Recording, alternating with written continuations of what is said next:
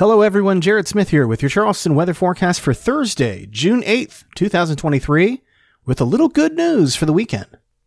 Well, if you've liked the past couple nights of storms, you get one more round for Thursday before we get a little break.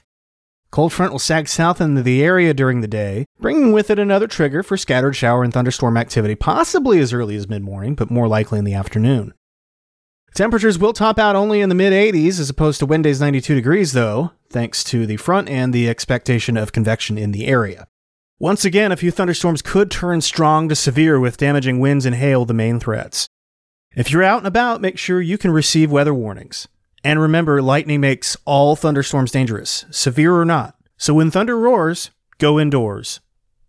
The weather turns quieter for Friday heading into the weekend.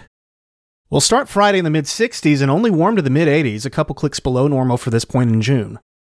We'll see mostly sunny skies with just a few clouds, though some haze from smoke being transported south from Quebec could still give the sky a milky appearance. We keep the mostly sunny train going into Saturday, with highs topping out in the upper 80s after a cool start, relatively speaking, in the low 60s.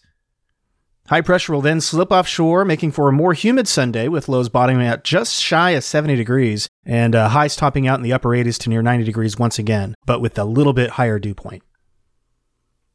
Now, we look to stay rain-free for much of the day, though we'll be watching a front to the west as it approaches, perhaps bringing some showers and storms along with it late in the day.